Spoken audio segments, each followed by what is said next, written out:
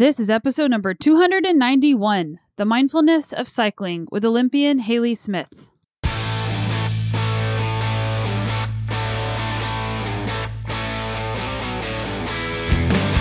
Welcome to the Sonya Looney Show.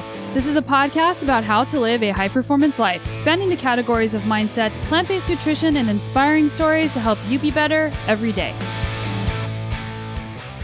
I think as cyclists, particularly with so much data available to us through our power meters and our heart rate monitors and time segments, etc., we forget about the things that are not measurable. I believe those things are more important. I think my best results have been because of my brain and my heart and the X factor that I had on the day that you just can't put your finger on. I think in terms of physicality, I've always been pretty close to my best. So why would I waste all this energy and time comparing and analyzing and putting so much weight on just the power numbers? Because there's, like I said, there's just so many different factors. And one aspect of being better every day is being in the driver's seat for your own health. There are a number of ways to do that, but I wanted to tell you about Inside Tracker. Inside Tracker is an incredible research-backed company that uses innovative scientific blood work and an algorithm that goes with it to recommend lifestyle changes so that you can feel your best. Inside Tracker cuts through the noise by analyzing your blood, your DNA, your lifestyle, and your nutrition habits to help you look, age, and perform better. I've been using Inside Tracker since 2017 to look at over 40 biomarkers, things like hormones, things like vitamin levels, things like cholesterol, iron, red blood cell count, all different types of things that have reference ranges that are customized to you so that you are getting the information that works to you as an individual instead of a general recommendation that could be for anybody. We make over 200 food-based decisions a day, and that's why there are over 8,000 scientifically studied foods in Inside Tracker's algorithm so that you can optimize any of these biomarkers that might be off. So if you want to give this a try, whether to get an update on where you're at or to get a baseline, go to insidetracker.com/Sonya to get 25% off all tests. They do DNA testing, blood testing, and also inner age. It's so important to take responsibility for your health. Inside Tracker is one great way to do that. Go to insidetracker.com/Sonya to get 25% off and let me know what you think. So I'm really excited about today's guest, Haley Smith.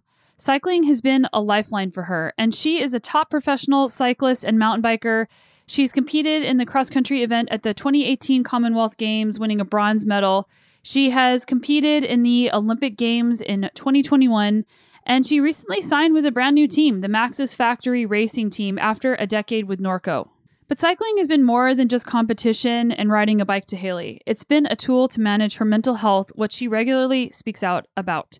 In this podcast, we talk about her path to cycling, battling anxiety, mindfulness, journaling, the tips and tricks that she uses to stay grounded and to find meaning and purpose in what she does, expanding views of success, and so much more. We talked a lot about measuring improvement and on outlook and attitude. And you can imagine how this might come into play if you are racing the World Cup circuit, if you are trying to go to the Olympics or have gone to the Olympics.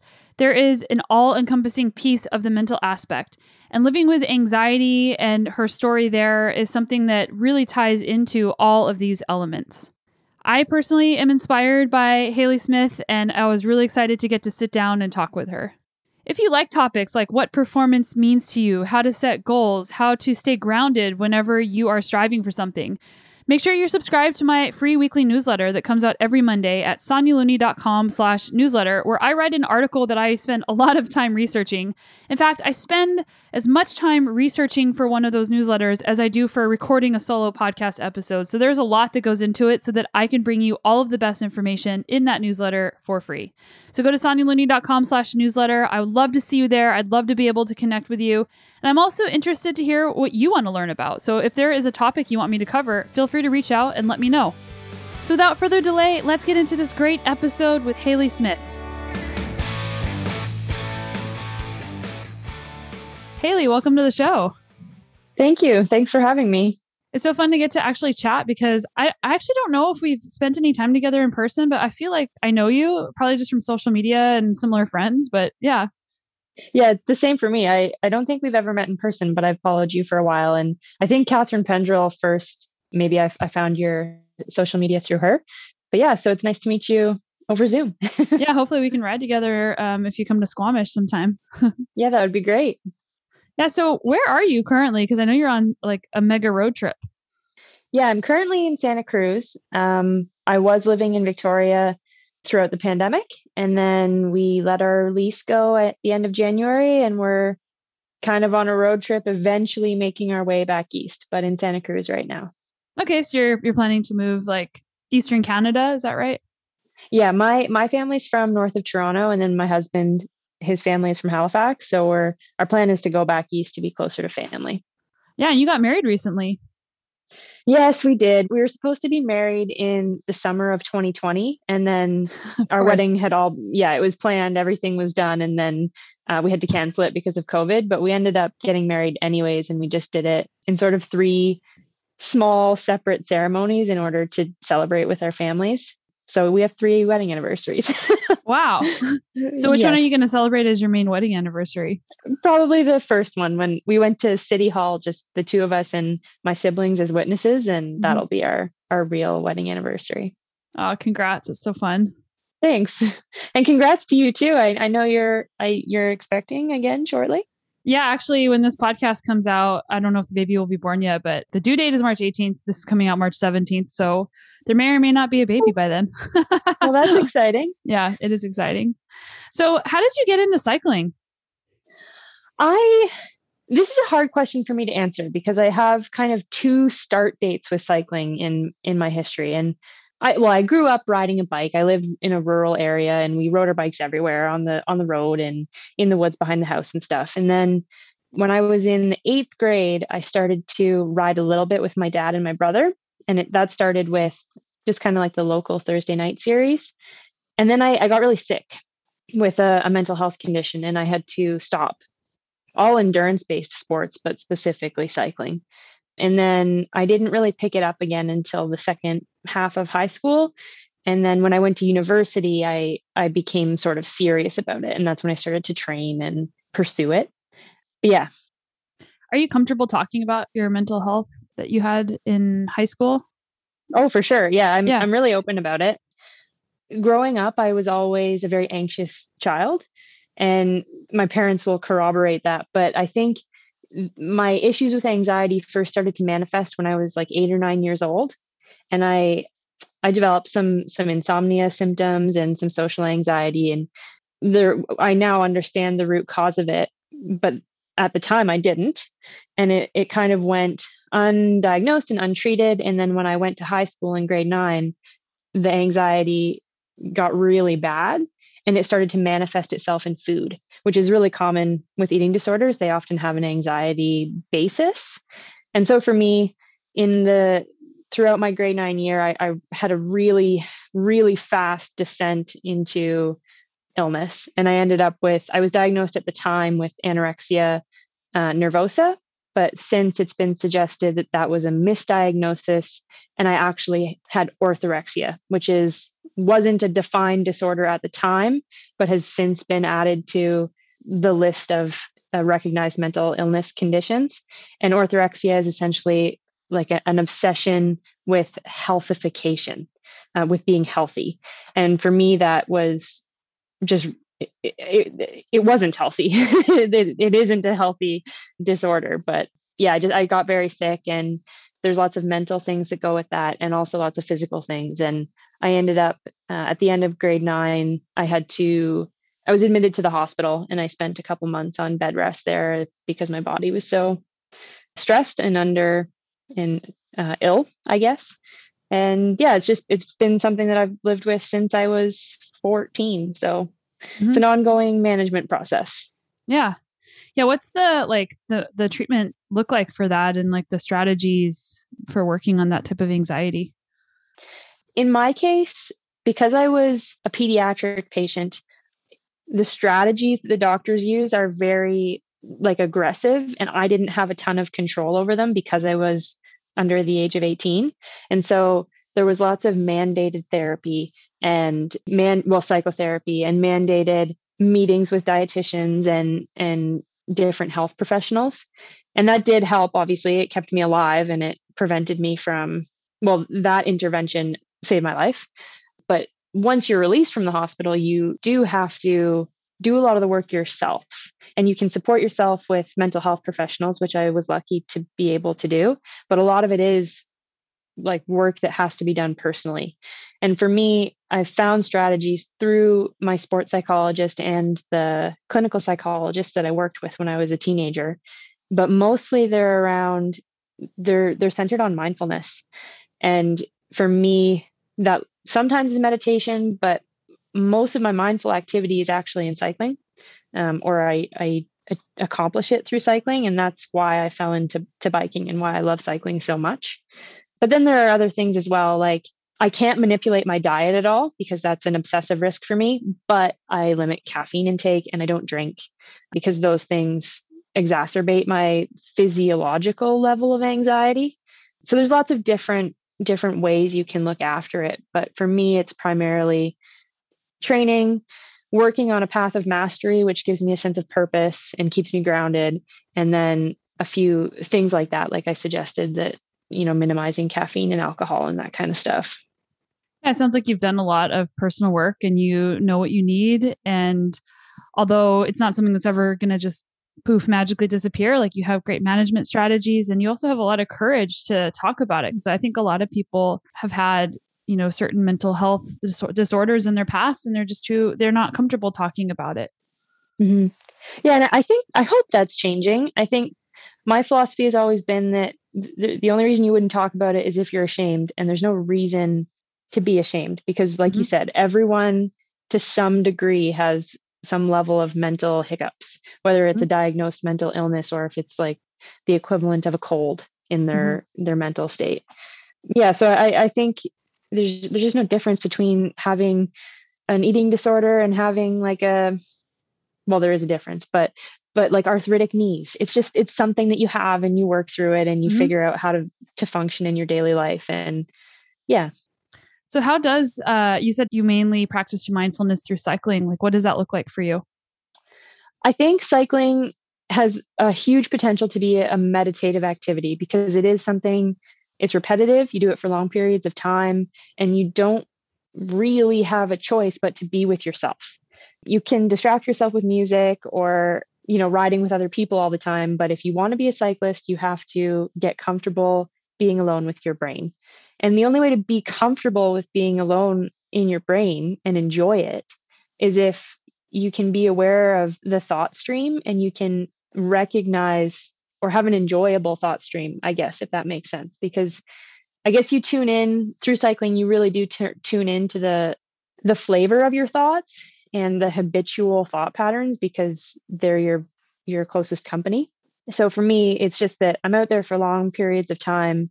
And just like in meditation, when you can tune into your breath, in cycling, you turn into the rhythm of, your cadence, your tires on the road or on the trail, and being present with the nature as you pass through it. And it just really draws you into the here and now. And then specifically with mountain biking, mindfulness is really about presence. And if you're not present in mountain biking, you're going to be on the ground very quickly.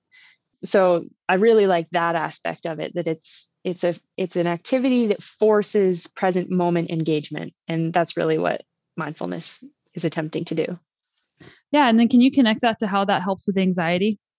Well, there's a lot of different ways. I think it helps program your brain in a different way. It helps program you to let things pass instead of jumping right into them and becoming lost in storyline.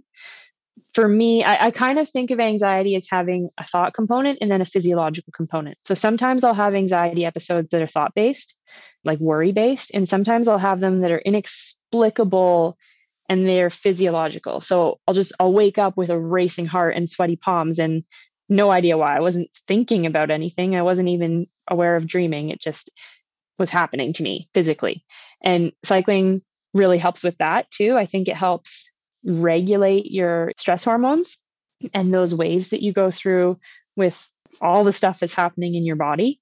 Any kind of fitness activity will help with that. But yeah, so I think cycling helps me there. on the physical aspect of it. And then also just, like I said, doing an activity that forces presence, it doesn't provide additional mental space to worry and ruminate and latch onto things. Like if you're mountain biking, specifically for me, which is my choice of active mindful activity, there's no room to be anxious. Like I said, if you start thinking about, I don't know, if you get lost in anxious thoughts, then you will be unsuccessful in navigating the trail.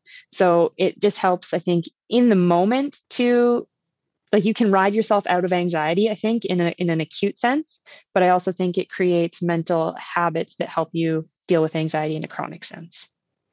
Yeah. And then I don't know if you have this experience or not, but sometimes myself and I know others will experience anxiety around cycling. Like it could be anxiety around crashing on the trail because you're recovering from an injury, or you have a race coming up and maybe you don't feel good on the bike, or you're not hitting the numbers you're supposed to hit, or like all the different ways that, having expectations around performance can cause anxiety. Have you had to grapple with that? Because cycling is something you're using to help with anxiety, but then it could also cause anxiety. Yeah, that's a really good point. And I definitely have. I think anyone who races would be lying if they said they hadn't dealt with some type of performance anxiety. Or I think, yeah, so performance anxiety, or for an example I often use, is anxiety about a scary feature, because whether or not you race, you can identify with that if you ride.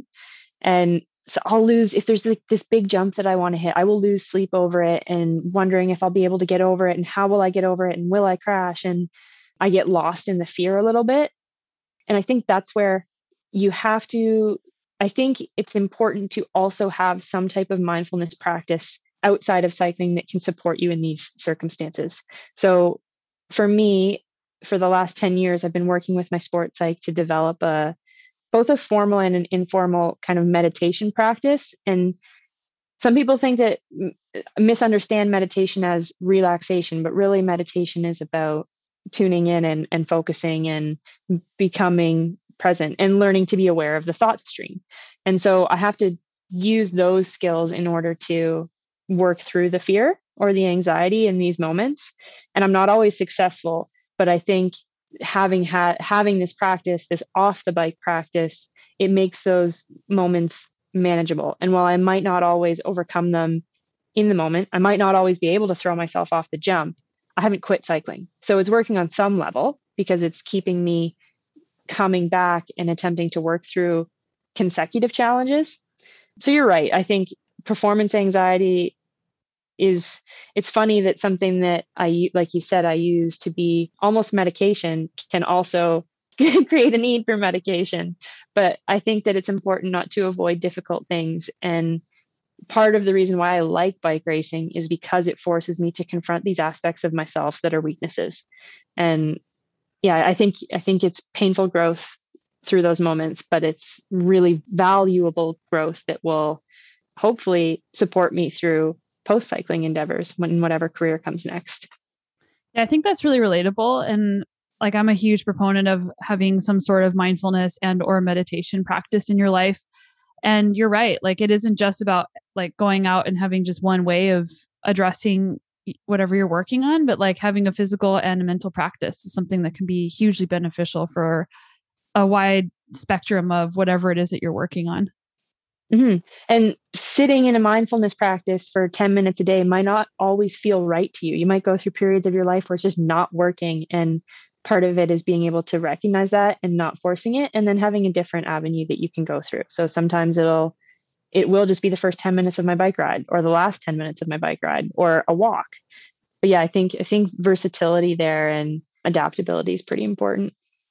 So you mentioned you found cycling again in college. Like, how did you get back into it after this treatment period that you went through? Yeah, so I grew up primarily dancing and playing hockey. Those were my main two pursuits until I went to university. But I tried all sorts of sports. And one of the sports I was sampling in the second half of high school was mountain biking. And we were really lucky that we had a local regional race series. We had 4 races in the spring that were put on by the teachers and the school board. So that's kind of how I refound it. I found it through school racing. And I never rode on the road at first. I didn't even own a road bike until maybe 5 or 6 years ago. So it was all trail riding. And where I grew up in Uxbridge, my parents' house is 7 kilometers from like the biggest trailhead north of Toronto. So I had access to endless amounts of trails. And my brother and my dad rode, as I said. And in high school, I found this race series and I found other kids that were into it. And up until that point, I didn't know that other kids mountain biked. So that was a really positive thing that drew me in.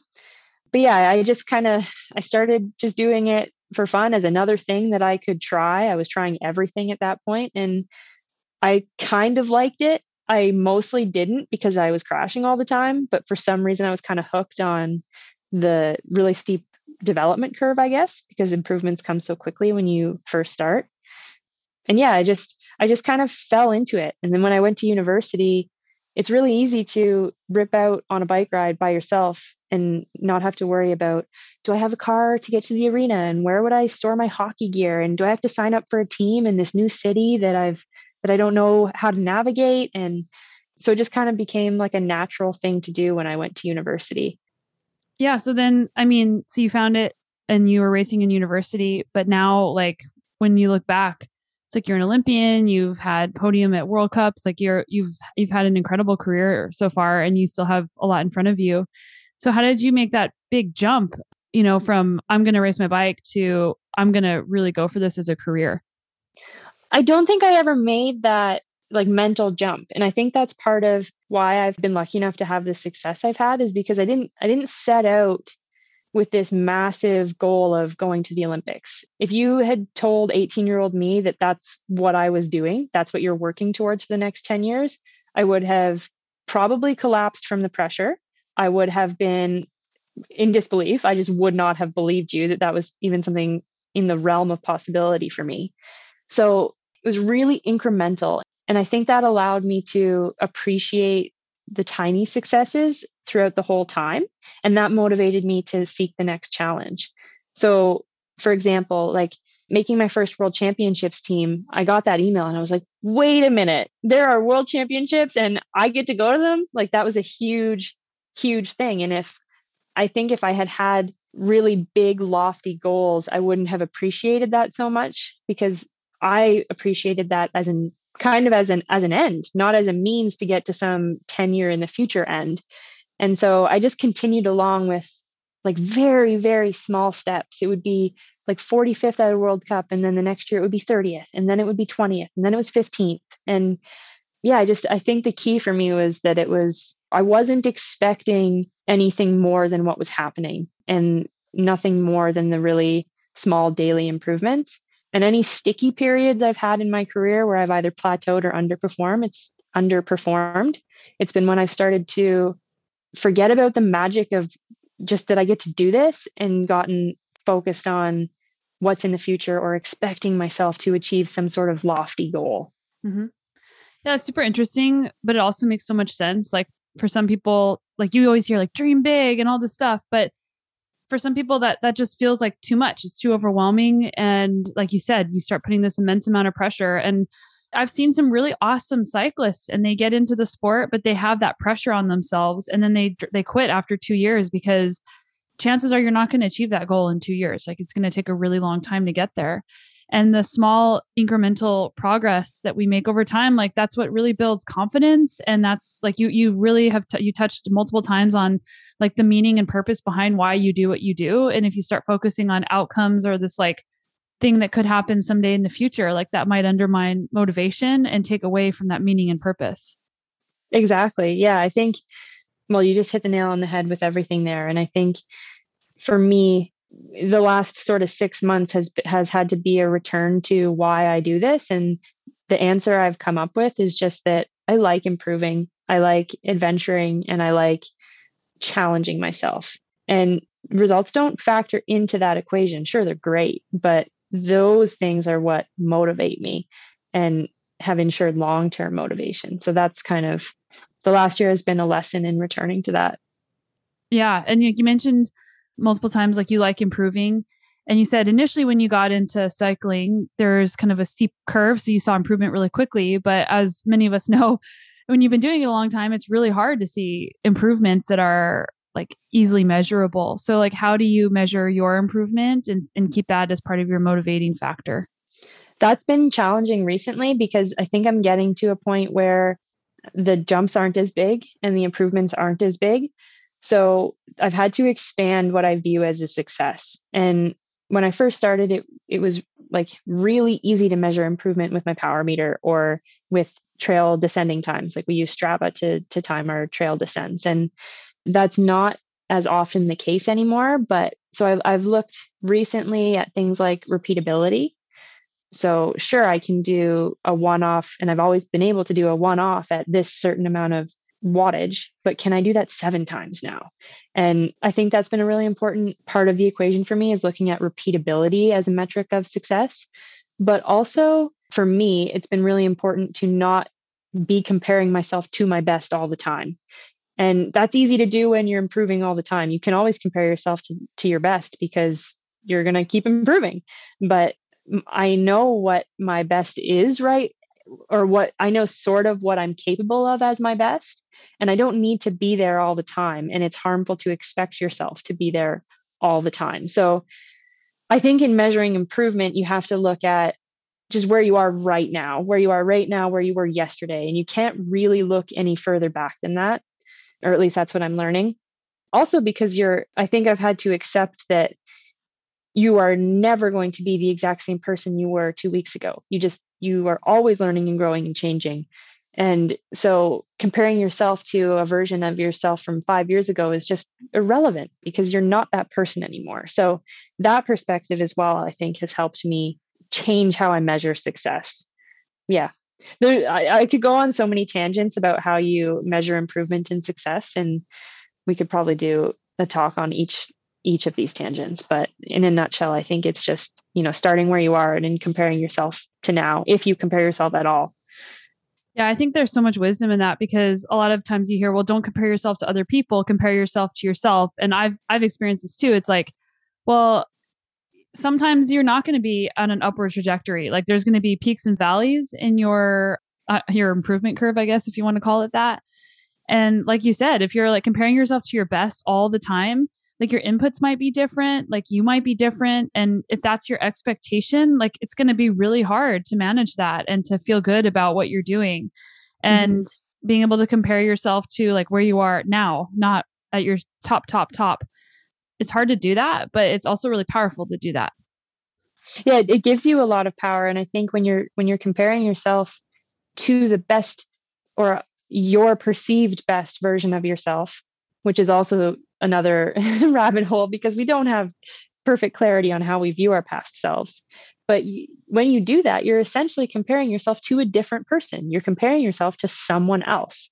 So I just don't think that's sustainable. It works when you're very new, but it doesn't work when you're trying to sustain a 10, 15, 20-year career. You have to probably drop comparison completely and look at the elements of your practice that the technical elements, and you just have to expand what you look at, and you have to avoid getting trapped in the what can I measure, because we can only probably measure 5 or 6 parts of the performance equation, but there's a million.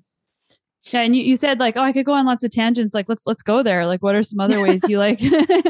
Well, there's just so many things. Like, how could you measure outlook? How can you measure attitude? I mean, you psychologists probably can, but I think as cyclists, particularly with so much data available to us through our power meters and our heart rate monitors and time segments, etc., we forget about the things that are not measurable. And I believe those things are more important.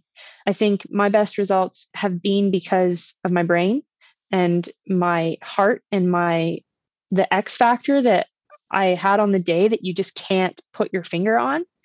And I think that in terms of physicality, I've always been pretty close to my best. So why would I waste all this energy and time comparing and analyzing and putting so much weight on just the power numbers? Because like I said, there's just so many different factors. I mentioned the mental performance ones, but things like the timing of your nutrition can have a huge impact. And are you doing that well? And are you engaging with the people in your life positively so that you get on your bike with a positive attitude? And I mean, you could probably throw some out too. There are literally like thousands of little elements that we could work on to improve. And I get sort of frustrated by just the focus and my own focus on watts alone. So it almost tongue ties me because I get angry about it. But yeah. Yeah, the metrics of high performance are almost infinite, and it's easy to get so focused on a number. Like people could look at, there's like how much they slept, and now there's like tons of different ways to measure your sleep, or like your strain score, or your TSS, or your FTP. Like there's just like a million ways to measure it. But if you don't have a strong foundation to start from, like you mentioned, outlook and attitude as two potential foundational elements, like that stuff might not even matter. And you need to have a good relationship with yourself so that you can have a good relationship with all of these things that are coming at you and all of these variables that you might be trying to control. Yeah. And I think, I kind of think that things we can measure distract us from what's actually important. And I think you can almost use them as ways to berate yourself, they're almost crutches. They're ways of looking at performance or the potential for performance in a smaller way. It helps us break down performance into manageable, measurable metrics. And that's just not what performance is in any field beyond, like cycling included. And so I think you have to leave room for creativity in interpreting how performance comes out. And I think just sometimes the data distracts you from that. One example is my coach. If we go to do, he's done this a couple times, but we'll go to do an interval workout on the trails, and we'll be congregated around him waiting for the pre-workout guidelines in his sort of speech. And I vividly remember him saying, all right, take your gloves off, reach down, grab some of the dirt. This is your first job every day. Just touch the dirt. What is it telling you? How does it feel? How is it telling you you need to ride today? And it sounds maybe like silly, or I don't know, just a little bit too too out there. But that's the first part of performance on that day, is tuning into nature, tuning into the texture of the dirt and how your tires are going to feel on it. And you can't measure that. But if we're doing a downhill section, like a downhill timed section, that's way more important than what my power meter is telling me. And we just forget about that kind of stuff. I think we get too focused on the numbers. Yeah. And then we also use the numbers as like a measurement of like worth. Like I've gotten caught up on Strava with this, like, oh, the number of hours, like I have to like do another 10 minutes so I can round out the number of hours, or I'm not doing enough hours, therefore I'm not going to be good enough, or, I'm not hitting this certain number. But then I've still had great performances, even if those quote numbers or those outcomes that I'm trying to like look for validation aren't showing that. So yeah, it's just super interesting. Yeah, I think the fact that we can measure stuff has created the false impression that more is better. More hours, like you said, higher numbers, more intervals, but that's harmful and it's not true. And are you working just to work? Are you working so that you only perform during training? Or are you working smart and working to address all areas of yourself so that you can perform on race day? And I like using Eliud Kipchoge as an example, the marathon runner, and his quote, I don't know his exact quote, but just saying that he doesn't go past 80 or 90% in training. He saves that for race day. I mean, I use Strava a lot, but if you're a Strava hero, chances are you're putting too much energy into the competition of training, and training shouldn't always be a competition. Yeah, I love with that. yourself or with other people. Yeah, I love that. I think a lot of people will go too hard in training just because it's something that someone else can see online. Mm-hmm. Yeah. So what do you do to work on your outlook and attitude? Whew. This is an ongoing, I feel like a novice in this area, and I will probably always feel like a novice in this area, but I do a lot of journaling. I'm currently working through a book, actually. I'm a guest with friends here in Santa Cruz, and I'm working through a kind of mindfulness and self-reflection book that the woman here gifted me. So I do a lot of things like that. My journal is probably my biggest asset, and I have a few different kinds of them. So I have like I call it my word vomit journal, and it's just when I need to write stuff down, when I just have to get things out and I just have to have a space to be really honest with myself. And then I have a confidence journal, which is more like this small little book, and it's a bullet journal. And I have to deliberately write down my successes from the day or from the training week or whatever. And the attempt with that is to train my brain to see the positive things, because there's positive things all around. And it's really just what your outlook is that determines whether or not they impact you. So my confidence journal is a really big one. And that's something I've done for the last, I don't know, like 10 years. And it's been really, really helpful.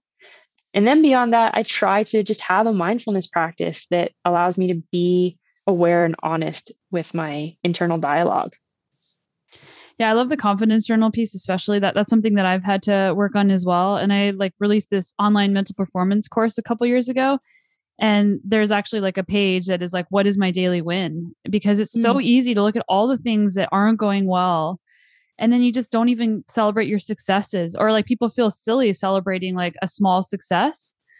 But those are the things that are the building blocks to our achievements. And it's not, you don't just all of a sudden do well at something. It's like you said, this incremental progress. And that's how you've gotten to where you're at in your career. And it sounds like that's still something every day that you are revisiting.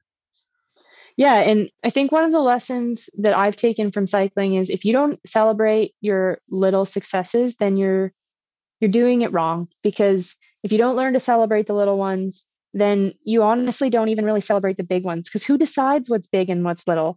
I didn't, when I got my first podium at Nova Mesto, I didn't really celebrate that because I was so used to just chasing the next win and thinking that the previous win it was insignificant. It didn't matter. It's just to get me to here.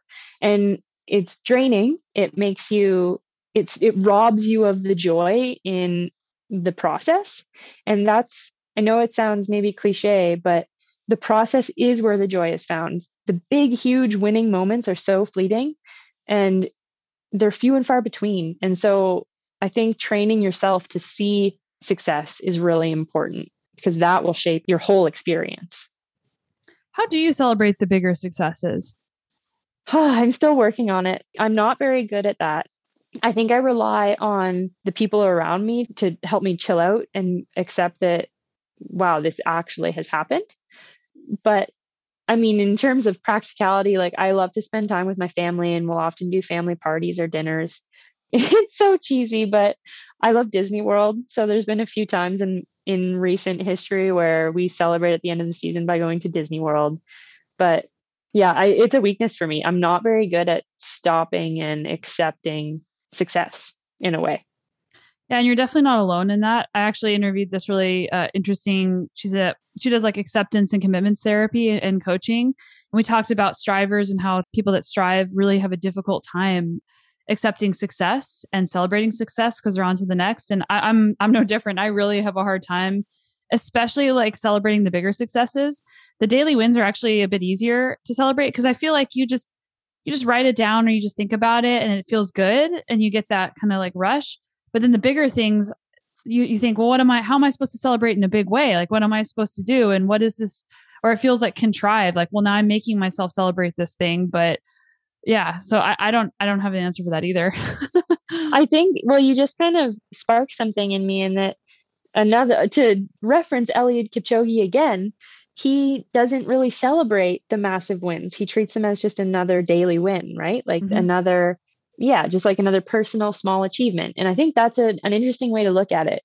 And I'm reading The Practice of Groundedness right now by Brad Stulberg. I think it's Brad Stulberg. Yeah. And he's talking about the part that I'm at, he's talking about ease versus excitement. And I kind of relate that to this example where in a state of ease, it's joy producing to just celebrate the small things and to be kind to yourself and appreciative of your little daily wins. And the excitement part in terms of massive successes, it really is fleeting. And it's a double-edged sword because sure, you can celebrate hugely, but there's a massive come down from that too. And that's not to say that celebrating isn't important, but if you celebrate it along the way, then the big wins are really just like the feather in the hat after the culmination of all your daily wins. So I think sometimes it feels like I don't really need to celebrate because I've been just engaged the whole time. And it's almost more like not a feeling of relief when these big wins happen, but a feeling of being able to exhale that the journey has reached its summit. And I know that I've heard that echoed in other athletes too. It's just it can sometimes feel like relief, and it's actually the process that's given them the reasons to celebrate along the way. Yeah, that's so well defined. And yeah, I think that really resonated with me when you were talking about that. And also that we might be putting too much pressure on ourselves to celebrate these huge wins. Like, I got to celebrate this in a big way. But really, it's the celebration on a daily basis of all the things that you did in your process. Mm-hmm. Yeah, I've been working with mantras, and in the last couple of weeks, we've restarted or we've reintroduced like maximal work into our training program. So we've progressed through, the threshold phase, and we're into like full gas intervals, which I find really scary. And my mantra for the last one was just celebrate your fitness. You've spent, the last 5 months cultivating a high level of fitness. This workout isn't a test. It's a celebration of what you can do today because of all the work you've done. And that was a breakthrough for me because it's the first time that I've actually been able to like celebrate a win as it was happening. And for me, that win was getting through like a really challenging workout and enjoying doing it. But that's just, I guess those mantras, they're another way that I've been trying to work on my outlook and mental approach. Yeah, it's like super like growth mindset to be like, this is not a measurement or a validation if I'm good or bad or fast or slow. Like, this is a celebration of my effort. And like, yeah, I've been trying to view races that way too. Instead of like, this isn't this like crazy event that I'm doing. This is a celebration of all the hard work that I've put in. And it's a privilege and a joy that I get to be here no matter what happens on the day. But it's hard to actually, have that work out every single time, but coming in with that mindset has been something that's been helpful for me. Yeah. And like you said, it's not going to work out all the time, and you're not always going to have a good mindset. Like, no. Just like you're going to have bad physical days, you're probably going to have bad mental days too. And I think the skill there is just being able to let it go and not berate yourself for berating yourself in the moment. Like, don't add to the fire, just being able to put it down, lay it down and walk away from that day and start a new one. And for people who are like, what's this groundedness book? Like, people should definitely pick it up. And Brad was on the podcast a while ago talking about that book. So I'll put a link in the show notes for anybody who's interested in this book, because it's definitely worth reading. Yeah, I've been reading it every morning with my breakfast and taking notes, and I love it. Yeah. It really resonates with me. So we've talked about all of these different things, but ultimately, like, I'm sure you still have goals in mind. So how do you set goals with this entire framework that we've built?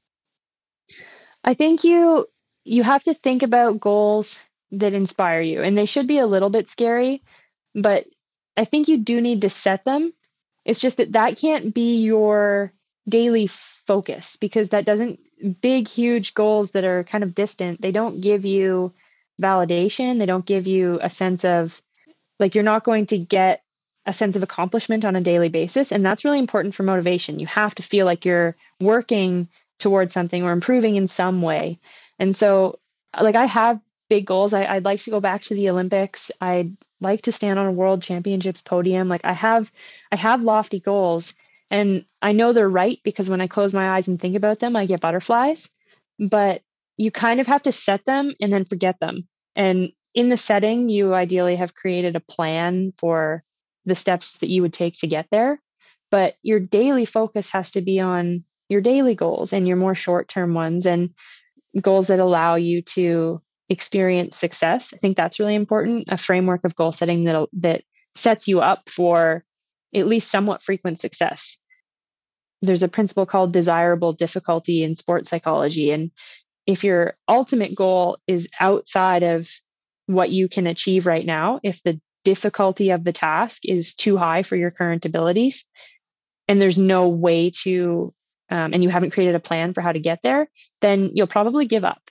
So I do think that goal setting is still really important, but it has to be, I mean, this has been really like a hot topic in recent years, but it has to be process focused. And the process can still be super rewarding. It's not, I think it's not as sexy as like the big lofty goals that are outcome focused, but they're the rewarding ones, and those goals are actually what get you to the end. So yeah, maybe let's process focused goals, or like journey focused goals, and what do you want to achieve? What do you want to achieve, and what do you want to experience on the way to those goals? And I think that's kind of where I'm focusing right now. Yeah, I like that you talked about how it feels to set a lofty goal, because you mentioned earlier that like if it's too big, it actually feels crushing and too much pressure. But if it feels realistic, then you actually don't feel that constriction. You actually feel butterflies and you're excited. So that that's one way that you can tune into if this goal is like resonating or working with you instead of against you, I guess. Yeah. For me, one of my biggest like areas of goal setting on the bike in a more acute sense is with technical skill. And I'm very in tune with what obstacles or trail features are within my desirable difficulty and what are without. Because if I close my eyes and I immediately start to sweat and feel like I'm under attack, then the obstacle is too big. But if it's like, oh, I probably could, but I don't know, then it's the right level of difficulty. So yeah, I think just everyone has that internal, it's not a compass, but kind of like internal barometer of what they're capable of, I think. And you just kind of need to learn to listen to it. Yeah, I think that's a really great way to describe if you should be attempting a technical feature or not, because I think people think, oh, you just feel scared and you just go down it. And that's not that simple. Yeah. Some people like it works for, but I'm not like that. I'm an incremental person, and I don't take unnecessary risks.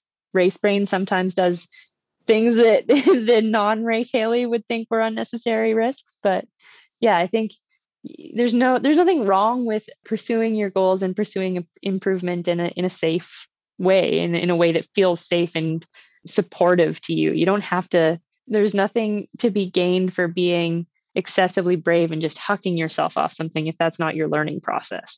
That's self-defeating.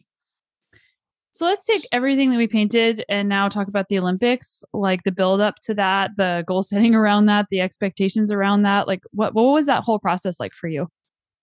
It was, to be honest, I still don't have it sorted out. I don't know if I will ever be able to fully sort out my first Olympic experience, because it was so prolonged. First of all, it was like 2 years from when the qualification period opened, or even more than that, until the games ended up finally happening.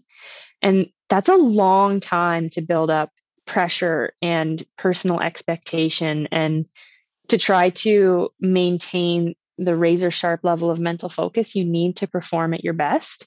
And yeah, so like I don't think 6 months is enough time to distill those full 2 years and to feel like I've got a full handle on what it was and what it meant for me. I do think that like I underperformed at the games. I'll be very honest. I was disappointed with my performance, but I also now I think I understand why. And I think a lot of it did have to do with pressure. And I hope that the next time around, well, I know that I've gone through that. The next time around, I know I know what the pitfalls are. I know how to better conceptualize pressure and better work through it.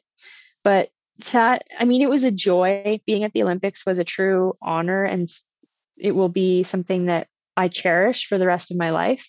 But I also have so much unfinished business that I feel a sense of like determination, but also irritation with myself that it didn't go the way that I wanted it to go. Yeah, it's the Olympic experience it's tough to distill. Yeah, and I think, I mean, I haven't been to the Olympics and I'm never going to the Olympics, and most people listening also are in that camp. So it'd be hard to really like be able to describe that to someone like me or somebody else listening. But you mentioned like, yeah, the pressure that you put on yourself impacted your performance.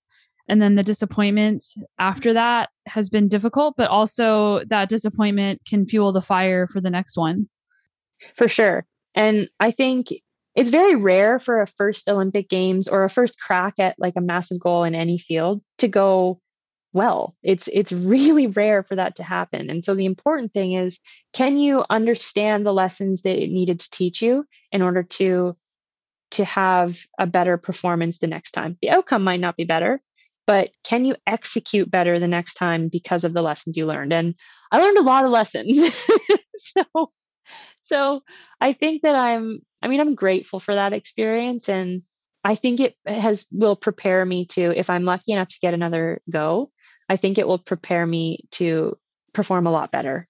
And even if I don't get another chance at the Olympics, I think setting huge goals and falling short teaches you a lot about yourself. And those are lessons too that I'll carry forward into whatever endeavor I do.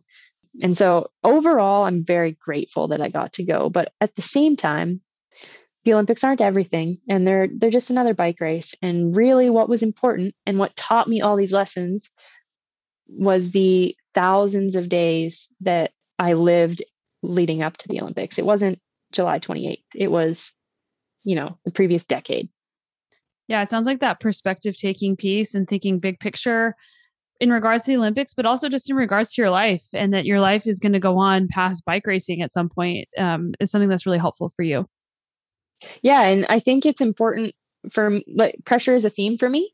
And I think, for example, I have an undergraduate degree, but I'm actually going back to school part-time to pursue a master's degree. And for me, it's really important to have something else so that my whole livelihood is not riding on me riding my bike, because that's pressure. And to excel on the race course, for me, it has to be light, free, and I need to have a sense of possibility. And yeah, just I can't be carrying my own world on my shoulders. So some people that works for, the pressure, monetary motivation is helpful for them, but that kind of stuff just doesn't work for me. Now, this is a theme that I've heard coming up a lot recently. I heard Shalane Flanagan, the marathon runner, possibly the greatest female marathon runner of all time. She said something like that. I have to have multiple identities. I can't just be only a runner, because it's way too much pressure and it's just too much. And then I was reading a parenting book, and it was about the pressure that kids put on themselves to make grades or to, SAT scores or college, and just how important it is to be focused on the whole person, not on this one element, even if this element is a really big part of your life, because it's too threatening to a sense of identity. Yeah, for sure. And if you perceive a threat to your identity, it makes you shy away and you're unable to give all of yourself, because if you give all of yourself and that's all you define yourself by and you come up short, then what do you have left? And yeah, and that's actually something that I have been working on with my sports psych. Her name's Charlene, and she pushes me to define myself by a myriad of titles and of things, and by what I like, and not just about the fact that I pedal a bike in squiggly circles. So the last couple of minutes, you were riding for Norco for a number of years, and that sponsorship has changed. What does that sponsorship look like now, and how is that affecting your visions of the future? Yeah, so I had 10 wonderful years with Norco, and from this season on, I'll be racing for Maxxis Factory Racing, and we'll be riding new bikes and pretty much new equipment across the board. And I say we, it's myself and my husband, but I'll be taking on additional racing opportunities and new challenges. And I'll still be racing World Cups, but I'm excited about the opportunity to expand what bike racing looks like for me. And so I'll be doing some gravel racing, some marathon racing, still, like I said, some World Cups and UCI level racing. But the next 2 years are really going to be about self-exploration and about exploration of what is out there in cycling, because it's really easy to get lost in the World Cup Olympic extreme bubble. But that's a really small segment of what cycling is. And I've never gotten to really experience the other stuff. And so I'm really looking forward to doing that. And I think it'll help me grow as an athlete. I mean, my goal is still to go back to Paris. So that's there on the horizon. But yeah, I'm really excited about the new team. We're riding Ibis bikes this year, and I've been playing around on that for the last week, and I'm having a blast. And I think longevity and loyalty is really important, but there are also periods of time in your career where it's important to change things up and to inject some new energy that way. And so far, the energy injection has been really positive. Yeah, and from like even a burnout perspective, like being able to do different things and grow in different ways and see improvement in different areas, like that's going to be so much fun. Yeah. And it changes also. Like I think for the last few years, I felt that my only value lies in what I can do on a World Cup course. But this team has given me a way to explore other ways that I can express myself on a bike and other ways to be engaged with the community and do these mass participation events. And I'm really excited about it. Awesome. Well, thanks so much for coming on the show. I think that there's a lot of wisdom and perspective that you've brought, and I've learned a lot from you as well. Where can people follow you and connect with you? I mostly use Instagram, so my handle is Haley Hunter Smith. That's pretty much it. If you go on Instagram, you'll find me. You'll find my other channels as well. Great. Well, thanks so much. Yeah, thanks, Sonya. I hope you enjoyed that episode. Make sure that you check out Haley's Instagram so that you can follow what she's up to. That is Haley Hunter Smith on Instagram. Thank you so much for supporting the show, for sharing it with people that might find value in it, for rating and reviewing and subscribing the show on your own so that it can find others that way as well. And for those of you who are supporting my work on Patreon, that is a place where people are donating a couple bucks a month to the show. That is patreon.com/The Sonya Looney Show. I've been doing this show for about 5 years, every single week, and I've put a lot of time and my own funds into this show, and it means so much to me that you guys are here, and to those of you who are also donating to the show. You can do that again at patreon.com/The Sonya Looney Show. We'll see you right back here next week, and as always, I'm with you on this journey of personal growth, adventure, and our mission to be better every day.